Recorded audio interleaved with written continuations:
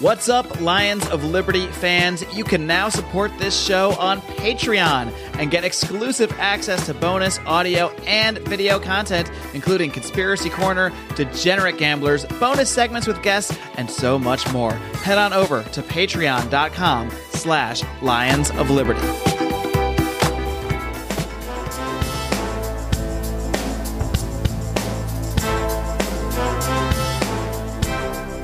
Welcome to Felony Friday, a presentation of the Lions of Liberty podcast. Here is your host, John Odermatt. Felons, friends, and freedom lovers, welcome back to another edition of Felony Friday, a weekly show right here on the Lions of Liberty podcast. Of course, every single week on Felony Friday, I focus on exposing injustice in this nation's broken criminal justice system. This is only one of three shows that we have here on the Lions of Liberty podcast. Every Monday, we start the week with a show hosted by Mark Claire. It's our longest running program, our flagship program. Mark interviews leaders in the Liberty movement. He hosts roundtable discussions with other Lions of Liberty. Every Wednesday, we have Electric Liberty Land hosted by Brian McWilliams. It's your weekly shot of culture, comedy, and liberty. You can get all three of these shows downloaded directly to your phone or your listening device. If you don't listen with the phone, which I don't know who wouldn't, but comes right to your phone. Subscribe on Apple Podcasts, Stitcher, Google Play, Overcast, TuneIn. Wherever you get your podcast, you can get the Lions of Liberty podcast, all three episodes, and you can get our newest show. We have a new show coming out called Candidates of Liberty. The release date is not 100% set, so be sure to subscribe to get Candidates of Liberty, where we will be interviewing libertarian candidates running for office. Myself, Mark Claire, Brian McWilliams. We're splitting up the duties. It's a rotating hosts format, so check that out. I will introduce my guest in just 1 minute. I just want to let you guys know this is the 135th episode of Felony Friday. That means the show notes page can be found at lionsofliberty.com/FF135. Let's get rolling with today's show. My guest today on Felony Friday is Michael Maharrey. Michael serves as the National Communications Director for the 10th Amendment Center. Michael is also the author of 3 books, first one being Our Last Hope, Rediscovering the Lost Path to Liberty. Second, Smashing Myths, Understanding Madison's Notes on Nullification. And Michael joined up with 10th Amendment Center Executive Director Michael Bolden, who was just on Brian McWilliams' podcast, Electric Liberty Land. And that one is called Nullification Objections, Dismantling the Opposition. Michael has a unique part to his backstory here that I want to talk about with him, where he earned his degree in Mass Communications and Media Studies from the University of South Florida. And while he was there, he actually played ice hockey at the age of 40 and earned the American Collegiate Hockey Association Academic All-American Honors. So very interesting part of Michael's life that we'll talk about. And he's also a working journalist. Michael has written and reported for several newspapers. He's won a pair of 2009 Kentucky Press Association awards. And that's about it. Michael, welcome to Felony Friday. Hey, thanks for having me. Thanks for coming on the show. You know, let's kind of do something unique here. And before we get into talking about your journey to liberty, or the reason why I'm having you on this show, really a victory that you had fighting the local government there in Lexington. Before we talk about that stuff, let's talk about ice hockey a little bit. It's one of my favorite things to talk about.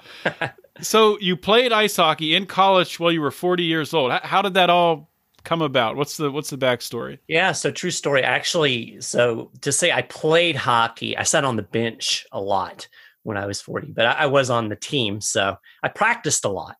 But yeah, I went back to school in 2006 after about a 10-year career. I use air quotes around career as a musician. And then working in the airline industry for a while. I went back to school in 2006 to pursue a journalism degree. And I've been playing hockey for years. And one of the guys on the team I was playing with in a adult rec league, and he was like, "Hey, Mike, you should play for USF." And I'm like, I'm 39 years old. I can't play hockey at college level. And he talked me into doing it. And honestly, it was one of the best experiences of my life. I made some lifelong friends. I certainly got myself back into shape, and got to play a little bit, but mostly was just being able to be around the team and practice with those guys was pretty phenomenal. Yeah. So being a backup goalie, though, I mean, I'm sure the practices you probably worked harder than anybody else during practice because you're taking all the shots and. Oh yeah, it was tough, and the first year especially. The second year, I knew more what I was getting into, and I was in a lot better shape going into it. The first year, after the tryouts, the first season, I literally went to my apartment, sat on the floor, ate Chinese food, and could barely get up when I finished my dinner. I mean, it was pretty brutal, but like I said, I wouldn't trade that experience for anything in the world. It was a lot of fun, and like I said, I've got some friends now that even with the age difference, just real close friends. In fact, one of the guys that I played with, he was one of our captains. He's actually a libertarian now, so I kind of got to watch his evolution from being kind of a neocon in college to full-fledged liberty dude. So that was kind of cool. That's cool. So you were already a libertarian at that point then?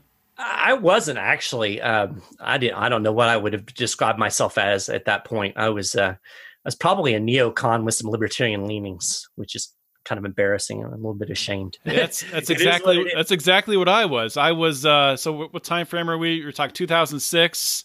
Yeah, I was at that point in time. I was probably cheering the Iraq War. And, oh yeah, me too. And big talking time about how we're going to spread democracy to the Middle East and all that stuff. So yeah, so what brought you out of that? What changed you? So when I got out of school in 2008, I graduated and got involved in my journalism career, and it was kind of one of those things that I'd always been politically interested. And I guess involved as far as what you would consider mainstream involvement in politics. Like I got into some congressional campaigns in my younger years and that kind of traditional, Republican politics stuff, mostly putting bumper stickers on my car, to be honest. But I always had an interest in politics. I always felt like it was important. And I kind of got caught up in the whole Tea Party thing. Obama was going to be the worst president ever in the history of the world. The world was going to come to an end. So I felt like I should probably get involved and do something. And as fortune would have it, one of the things that I've always been kind of intuitively understood was the idea of decentralization, and that the federal government was doing far more than it was ever intended to. And I knew that there was this thing called the 10th Amendment. And so I started looking into that and came across the 10th Amendment Center. And when I started looking for a place to kind of plug in and use my writing talents, I checked those guys out and I thought, well, they're a little bit crazy, but not too crazy. And I think I could probably work with them. And I love this messaging on limiting the federal government. So I filled out a volunteer application, and for whatever reason, they took on a crazy neocon. I don't think they realized how neocon I was at that point. But I started off as a state chapter coordinator in Kentucky. And pretty quickly, they decided that I should be the national communications director, mainly because I could write and parrot pretty much whatever somebody puts in front of me. So, from there, it was a pretty quick evolution in a lot of ways. Of course, when you start reading Tom Woods and, people like that, then it's kind of the wormhole you fall down. And, next thing you know, you're reading Rothbard. And so the last thing for me was the foreign policy. And, I was like you. I was cheering the Iraq War. My family has a lot of military background in it, so that was hard for me to let go. And what really changed it for me was Tom Woods. And he did a speech and talked about the fact that the same nincompoops who are running the domestic policy are running the foreign policy as well. So how can you trust these guys to run foreign policy when they've made such a mess out of everything in domestic policy? I was like, duh. And so that was kind of the turning point that got me off of that crazy interventionist foreign policy platform that I was on.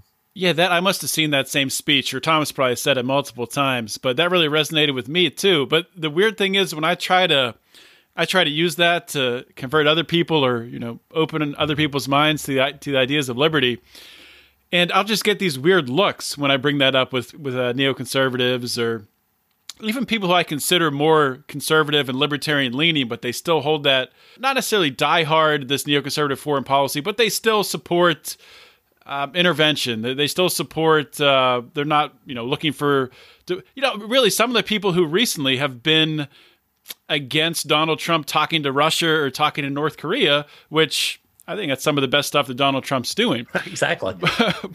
but it's weird. I'll get a strange look, and you can just sense the cognitive dissonance that no one's ever said that before. I don't understand. Yeah, there's so much cognitive dissonance in politics, and Michael Bolton and I were actually talking about that this morning on 10th or Tuesday. We've got all these people that are so invested in Donald Trump that they can't see the horrible constitutional policies that he is following. And, for me, I guess it's part of not having a team.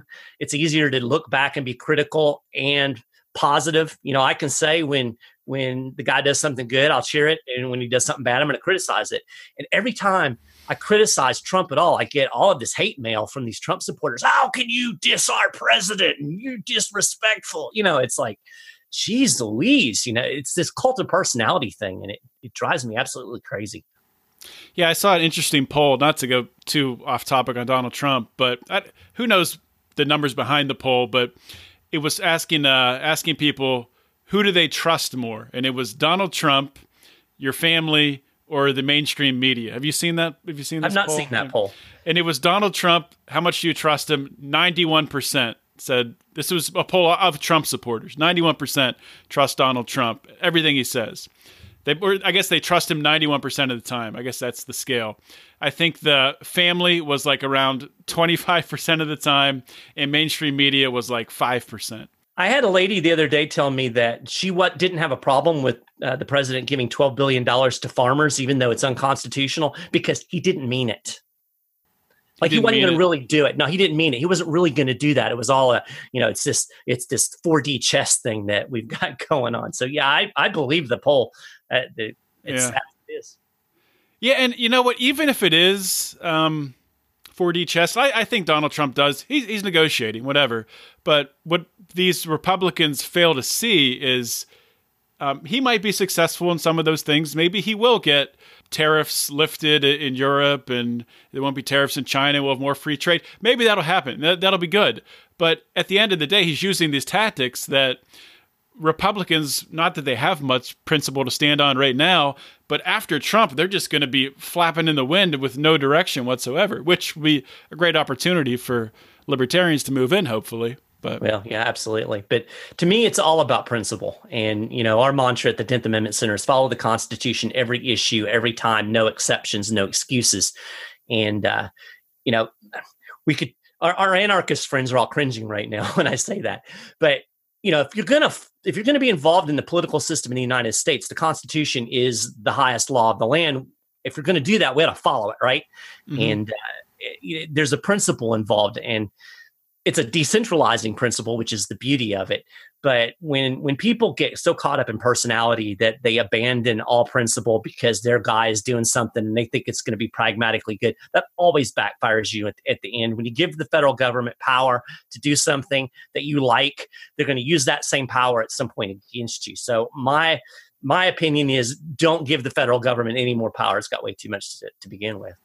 I agree with you there. And obviously, don't give the federal government more power, but you were recently made some headlines and some positive news fighting your local government there in Lexington, Kentucky, right? And take us through. I think you've won to this point. There might be challenges coming that I'm unaware of, but take us through what happened here. This had to do with some cameras that were put up by the Lexington police. How did you get involved?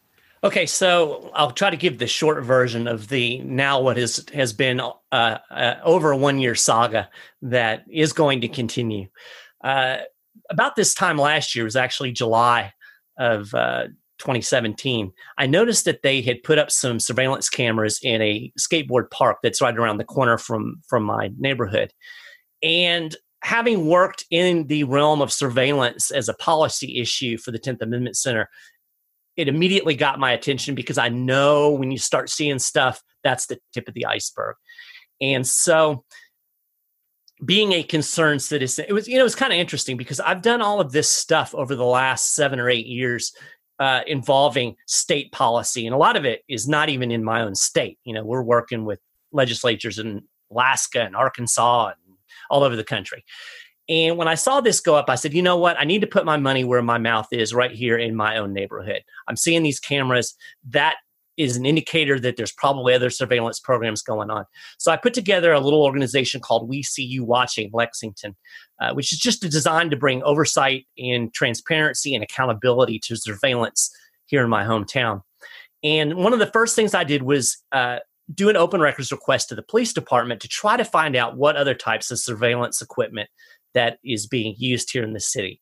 And what I got back was an admission that they had 29 mobile surveillance cameras.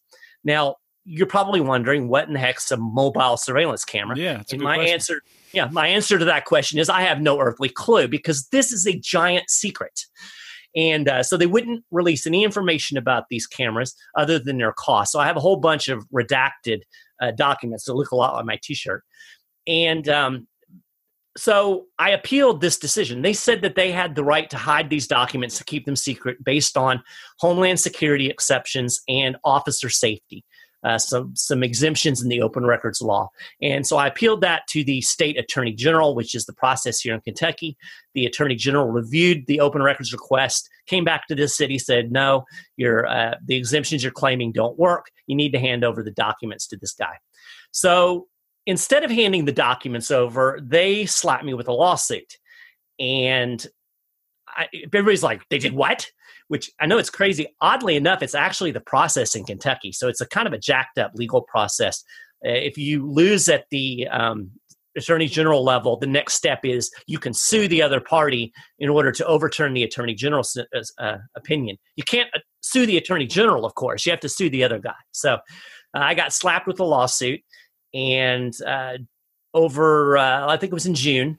Well, what were they suing for in the lawsuit? So in essence, they're suing me in order to overturn that attorney general opinion. But because I'm the one that initiated the open records request in the first place, they have to sue me. Like what? It doesn't make any sense. I know it's but like what sort of were there damages associated with it, or no? You know what It's just the process for them to overturn. Now, interestingly, and this is kind of an aside, but this shows you the mentality of government. And I think this is local government, state government, federal government, however you want to look at it. This is the mentality. This guy is threatening our power. And so we're going to do something to make him go away. And when they filed the lawsuit, when I first read it, it actually asked for me to pay their legal costs. Now, let's be real. I'm already paying their legal cost. I'm a taxpayer in this town. But they actually put that in there. Now, that's not even legal. They cannot collect legal costs from me on an open records case. They just put that in there as a bullying tactic. They were hoping that they would sue me and that I would just go away. And probably 99% of the people, if they had been in my position, would have gone away. Because who has the resources to fight a lawsuit against the city over some documents? Right. Most people don't. If you're a newspaper, that's one thing. You've got a legal staff and you've got some resources, or a TV station. But, your average Joe doesn't. And I'm sure that's why they sued me. Fortunately, having worked for the 10th Amendment Center now for 8 years, I've got a lot of contacts. I utilized some of those contacts with the ACLU, and they connected me with the folks here in Kentucky. And long story short, they agreed to represent me. So the ACLU of Kentucky is handling the legal aspect of all of this, which is, like I said, I couldn't do it by myself. Mm-hmm. So that's been quite a godsend. And they've been absolutely fantastic. You can say what you want about the ACLU. They're really bad on some things. But on surveillance and open records and that kind of thing, they're really, really good. And they've been really, really helpful. Yeah.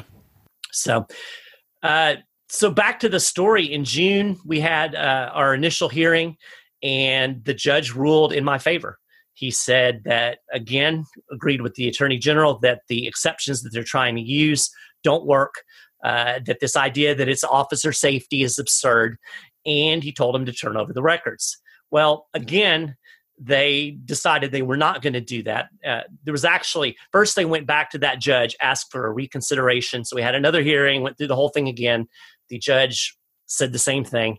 And so now we just got notice last week that they're going to appeal to the Kentucky State Court of Appeals. So the lawsuit saga will continue to the next level. So, I don't know what in the world they're hiding, but it must be good.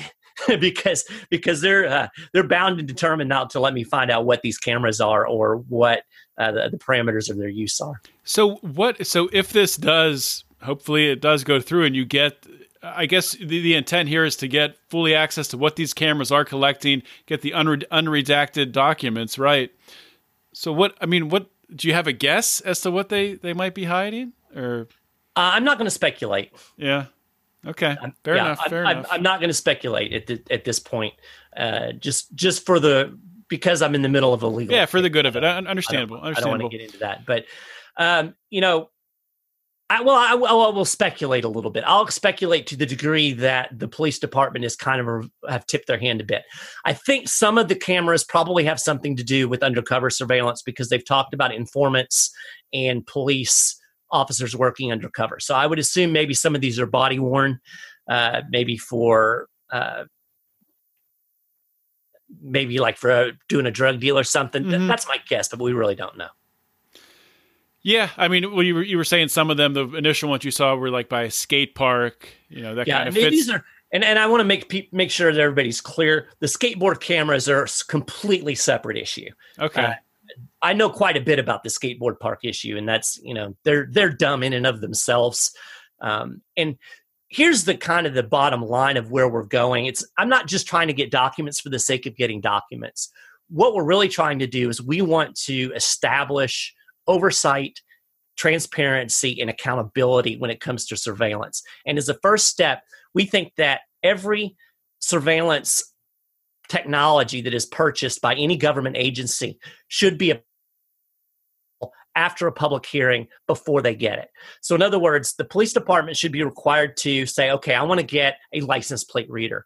If they're going to do that, then they should be able to tell us before they get it, how they're going to use it, how they're going to make sure our privacy is protected, how they're going to store the data, who they're going to share the data with. All of those parameters need to be created and set in place before they get this kind of technology so that the community can weigh in and say, you know what? We don't want license plate readers in this town. Mm-hmm.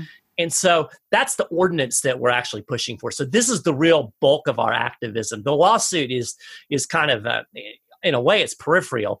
But since the city's kind of thrown this in my lap, then I'm using it to my advantage to get this issue out. And it really has helped. It really has started to create a discussion in this city, I think, about surveillance. This discussion that we're having now about these 29 surveillance cameras, we should have had it before they ever got them. And I have a suspicion that they don't really have any parameters around how they use these, because I know for a fact that when they put the cameras up in the park, they didn't have any parameters. They just kind of put them up and then it's fly by the seat of your pants. So I actually have video footage from those cameras that they gave me when I did an open records request, which is kind of creepy if your kid hangs out in that park, that anybody could go to the city and get footage of your kid, and yeah. There's all kinds of stalkery kind of scenarios that you can play out with that. That brings up a really good point. And you're talking about transparency being extremely important. I agree with you. But when we talk about police body cameras, a lot of people, libertarians, progressives probably agree on this.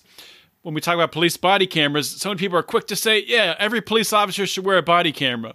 Well, I mean, if you think about that for a minute, do you really want that? Do you want your traffic stop when the police pull you over? Do you want that recorded on a body camera that could potentially be pulled at an open records request and then your privacy is violated? I don't know what the answers are there, but I think there's definitely some serious concerns with that. What are your opinions on that? Well, my big thing with surveillance in general, and it's become so pervasive and it's become so intrusive.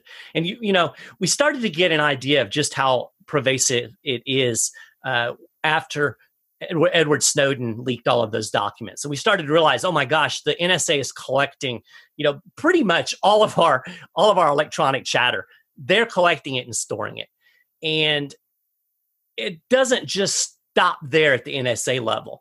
A lot of the federal surveillance state is actually run, in effect, by state and local police. So they're getting this technology, drones, license plate readers, Stingray devices that can track the location of a phone and even access data that's on the phone. Mm-hmm. all of these things these police departments are getting them, they enter into information sharing agreements with the federal government. And a lot of this stuff is getting dumped into giant databases. So for instance, we know for a fact that the DEA is running a license plate database where they're getting license plate information collected from all over the country, dumping it into this giant database so they can actually pull up a license plate and track, okay, it's been here and it's been here and it's been here. And when you start to think about just how intrusive knowing where you're going, how much you can learn about somebody by where they go, it's extremely, extremely invasive. So my position on surveillance is that a lot of it, I don't think police should have at all.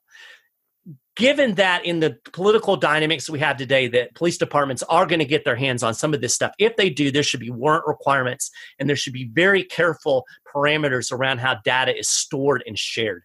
In other words, if my local cop is getting my license plate on a license plate reader, that data should be destroyed after it's used, and it should not be shared with the federal government. Mm-hmm. So that's really kind of the baseline first step.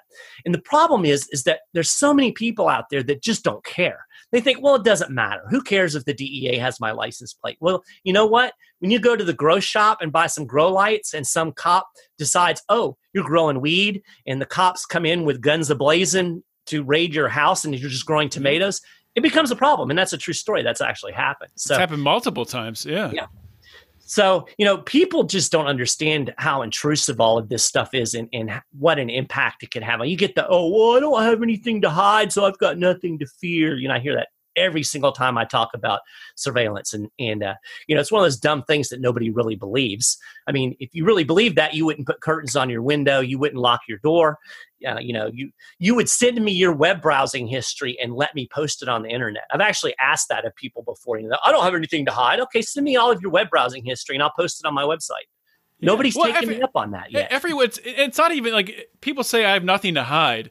Well, I mean, you want things that you're doing in your life to be in the proper context. You wouldn't just give all your phone conversations to someone and say, it's just take these phone conversations and take out different snippets. And I mean, you could make someone say anything you want them to, really. So it's just ridiculous. That's just such a weak defense for people to think that way. It's horrible. And I tell people this too, your idea of doing something bad and the government's idea of doing something bad are two different things. When you say I'm not doing anything bad, you mean you're not murdering anybody, you're not embezzling from your boss, and you're not beating your kids. When the government thinks about things you might be doing bad, it's pretty much anything that is a threat to their power. So if you're politically active at all, you are potentially a target, because if you're doing something that undermines power, governments don't like it. And we have a long history of governments using things like surveillance against people that, they disagree with their political activity, whether it be Black Lives Matter or Tea Partiers or anti-war activists or whatever. And so you may well have something to hide and you just don't even realize it because you're not defining properly what the government considers bad things. Absolutely. And I mean, I think it's so important. I'm a member of the Libertarian Party. I know you've recently been considering becoming a member of the LP. I'm not sure where you stand on that. I'm not going to pressure you here, but I say this to other libertarians that it's so important for us, and it's kind of counterintuitive, but it's more important for libertarians to follow these rules that the FEC puts out there for campaign finance and all this stuff. Because if we slip up on just one little bit, they're looking at us. I mean, the Republicans and Democrats do not want libertarians to have anything to do with politics. They don't want them on the ballot. So it is so important for us to do everything absolutely 100% to the T, which makes it much more difficult when you have Republicans and Democrats who really control the process and can kind of bend the rules and flex the rules just a little bit. But or change them. Or change them, yeah. Right. Yeah, but absolutely. That's the world we live in today. So, Michael, I just want to give you the opportunity to talk about some other things that you're working on, some other things that you have going on at the 10th Amendment Center. Well, we're kind of in we call it the slow season, which it isn't really slow, but it's time that we do a lot more research and projects like that and trying to get things revved up for the next state legislative session, which they usually all start in January. So for us, our nose to the grindstone months are January, February, March, April. That's when we're really doing the most of our work as far as activism goes, working with state legislators, working on getting nullification bills introduced and passed, trying to use state power to undermine the horrible federal overreach that's going on. So that's kind of where we are at the 10th Amendment Center right now. If you are watching this and you're wondering what in the world is he talking about nullification, basically this is just the idea and the strategy of using state power to nullify or stop the enforcement of federal actions. And it could be anything from guns to healthcare. Probably the most successful aspect of this we've seen is the legalization of marijuana. We now have 32 states that have legalized marijuana in some way, although the federal government still claims to maintain complete prohibition. What we find happens is when states ignore what the federal government is trying to do, the federal government can't do much about it because they lack the resources, the personnel, and the political will to really follow through on what they want to do. So when you have 32 states that have effectively legalized marijuana in some form or another, there's no way that the DEA can do anything about that. The genie's out of the bottle. So we try to take this marijuana strategy and apply it to anything the federal government is doing and work to get states to not enforce federal gun laws, to not implement Obamacare, to stop enforcing EPA mandates, to do all of these or stop doing all of these things the federal government wants them to do. So it's a great strategy. It's proven. And if you're interested in learning more about that, check out 10thamendmentcenter.com. And you can see what we're doing. You can see all the different issues we're involved in. We also do a lot of constitutional education. I know a lot of libertarians are like, oh, Constitution, and they start quoting Spooner at me. And I get it. But I think given the political dynamics, the world we live in, like I said earlier, the Constitution is ostensibly the law of the land. And it does provide a tool for decentralization. And as I said before, I believe that centralized power is the greatest threat to liberty. I don't like states. Obviously, I don't like local governments either. I think all governments suck. But I think it's worse when you have one big government doing everything and nothing below it. At least when you have states and local governments, there's some competition and you can, worst case scenario, move jurisdictions. Mm-hmm. So I think this decentralization concept is powerful. It's a powerful path to liberty. And one of the best ways to do that is simply use the legal system and the Constitution as it exists. It gives us the power to push back against federal power. And that's what we're doing at the 10th Amendment Center every day. And it's been effective. I've really seen a huge jump in our success over the last couple of years. So I'm excited about it. So you would consider yourself an anarchist now? Yeah, I don't know if I can say that too loud. No, yeah, I'm. How long did it? I'm just curious. How long did it take you to become an anarchist after starting to work at the 10th Amendment Center? You know, it's hard for me to look back over the timeline and really pinpoint when that happened. It was kind of an evolution of things, and I'll be honest with you. Part of it has to do with my Christian faith. Mm-hmm. I started trying to reconcile my faith with my political ideals, and and that was especially true with the war stuff. You know, on the one hand, you've got Jesus saying, "Love your enemies," and over here, I'm saying, bomb Iraq. Well, one of these things is not like the other. And so it was kind of an evolution in thinking and studying. And so I really can't pinpoint and say this day is when, right. It's kind of like one day I was like, wait a minute, I'm an anarchist. What happened? And it's been a few years. It's been a few years now that I would say that I've been all in as far as that goes. I hate the term anarchist too because of the connotation. So do I. Yeah. I wish I could figure out a better term for it. I don't know what it is. Sometimes I say voluntarist, but then people look at you cross-eyed because that doesn't mean anything to them. Yeah, well, it's kind of like the opposite. So you have the word anarchist, which just has this terrible label attached to it of people dressed all in black with masks on, right, smashing windows of Starbucks. then you have voluntarists who people are, what are you talking about? So it's, we do need, I think we need a better word for sure if we really do want to advance this cause. But I consider myself, I was going to say, I consider myself an anarchist too, but I think like you, I don't really wear it on my sleeve. It's because I don't think it's the best way to persuade people. Yeah, I mean, I love to talk about it, and I have a website, godarchy.org. Particularly if you're a Christian and you're interested in, kind of that intersection of faith and politics, I kind of explore in a much more open way these idea of statelessness and particularly the idea of the non-aggression principle and personal ownership. And sometimes if I have time to talk to somebody instead of trying to put a label on it, say, I believe that we own ourselves and that we shouldn't initiate violence against other people. That's really the core of what I believe. And then there's a lot of ramifications that come out of that. And sometimes you can say that to people and they'll go, okay, yeah, I kind of get that. That makes sense. At least they don't think you're throwing rocks at trash cans or something. So. Right. All right, Michael. Well, thank you so much for giving us some time coming on the show. And thank you for all the work that you guys are doing at the 10th Amendment Center. It's fantastic. So keep it up. I'm happy to do it. And I asked you earlier, this is Felony Friday. I hope that the Lexington Police Department doesn't read this and decide to come SWAT my house or something. So I hope, don't give them any ideas. To my knowledge, I haven't committed any felonies, but then again, I did get slapped with a lawsuit. So well, have you bought like tomatoes and gardening supplies recently? Because that could really, be it's funny. And I don't want to. I know we're wrapping up, but you talked about the whole Libertarian Party, how they have to really dot their I's and cross their T's. I've really kind of felt that too. It's like, I got to make sure that my taillights work, and it does make you a little bit paranoid. So, I mean, I'm pretty nerdy, straight geek anyway, but I would be very wary of putting myself into any kind of situation that could be construed as shady at this point, because you just never know. And, nobody's threatened me, and I've not gotten any, anything that would really lead me to say, they're watching me. But I don't know. There's just part of me thinks, yeah, they're watching me.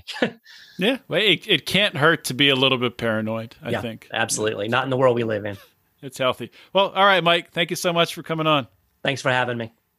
All right. Thank you guys for listening to today's episode with Michael Maharrey of the 10th Amendment Center. I think we had a really good conversation. I think Michael is doing some tremendous work at the 10th Amendment Center, tremendous activism, very important. And, overall, however you feel about the different ways to dismantle the government, if you're an anarchist, if you're a voluntarist, if you're a minarchist, I think we can all agree. We can all agree that decentralized government, giving more power to the states and less power to the federal government, generally is going to be a good thing. Of course, there could be some atrocities the states could do themselves, but if that were to occur, then we can deal with it at that time. Probably easier to deal with a rogue state doing some abhorrent things than to deal with a federal government with the power of the military behind it doing some abhorrent things. So lots of things to think about. Great conversation. I will link to all the different web pages at the 10th Amendment Center and Michael's different websites, godarchy.com. I'll link to his books, all on the show notes page at lionsofliberty.com/FF135. Be sure to check those out. Hopefully you guys enjoyed this conversation. I just want to remind you, if you enjoy this show, if you enjoy what we're doing here at Lions of Liberty, if you are happy that we are starting a fourth show that is going to be interviewing libertarian candidates, please consider supporting us.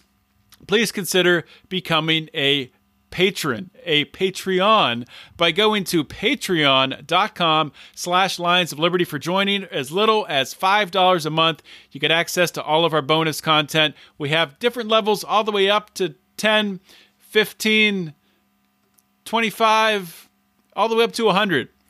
You can join all the way up to $100 a month, where literally you get access to advertising on this podcast for the best deal in libertarian podcasting. I guarantee you that. But you also get merchandise and all the other good stuff. We have t-shirts. You can check out all of our t-shirts at lionsofliberty.store. Please consider supporting us, helping us out, helping us to grow this show. We grow this show. We don't do it for ourselves. We do it for the message of liberty. We do it to spread this message, to educate people, to wake people up. So if you want to help wake people up, please support our show. Thank you for those of us that do support our show, that helped us go to PorcFest and the Libertarian National Convention and many things in the future that we are eyeing up. So that's all I got. That's all I got at this time. I thank you so much for listening. Thank you so much for your support. This is John Odermatt signing off.